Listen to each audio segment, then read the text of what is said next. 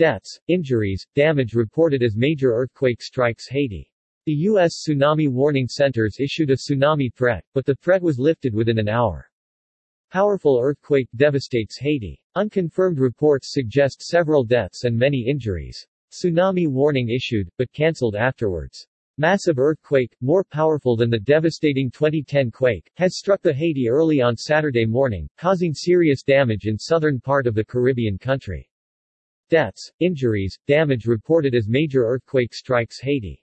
The U.S. Geological Survey put the tremor's intensity at magnitude 7.2, or major.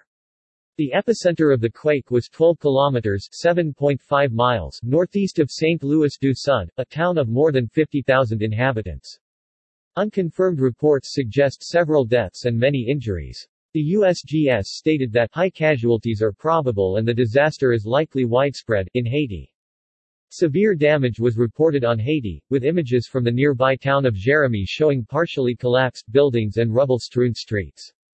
Video from Jérémie showed thick clouds of dust filling the streets, as houses lay in ruins. Some people posting on social media reported feeling the quake as far away as Jamaica, and the U.S. Tsunami Warning Centers issued a tsunami threat shortly afterwards. However, the threat was lifted within an hour.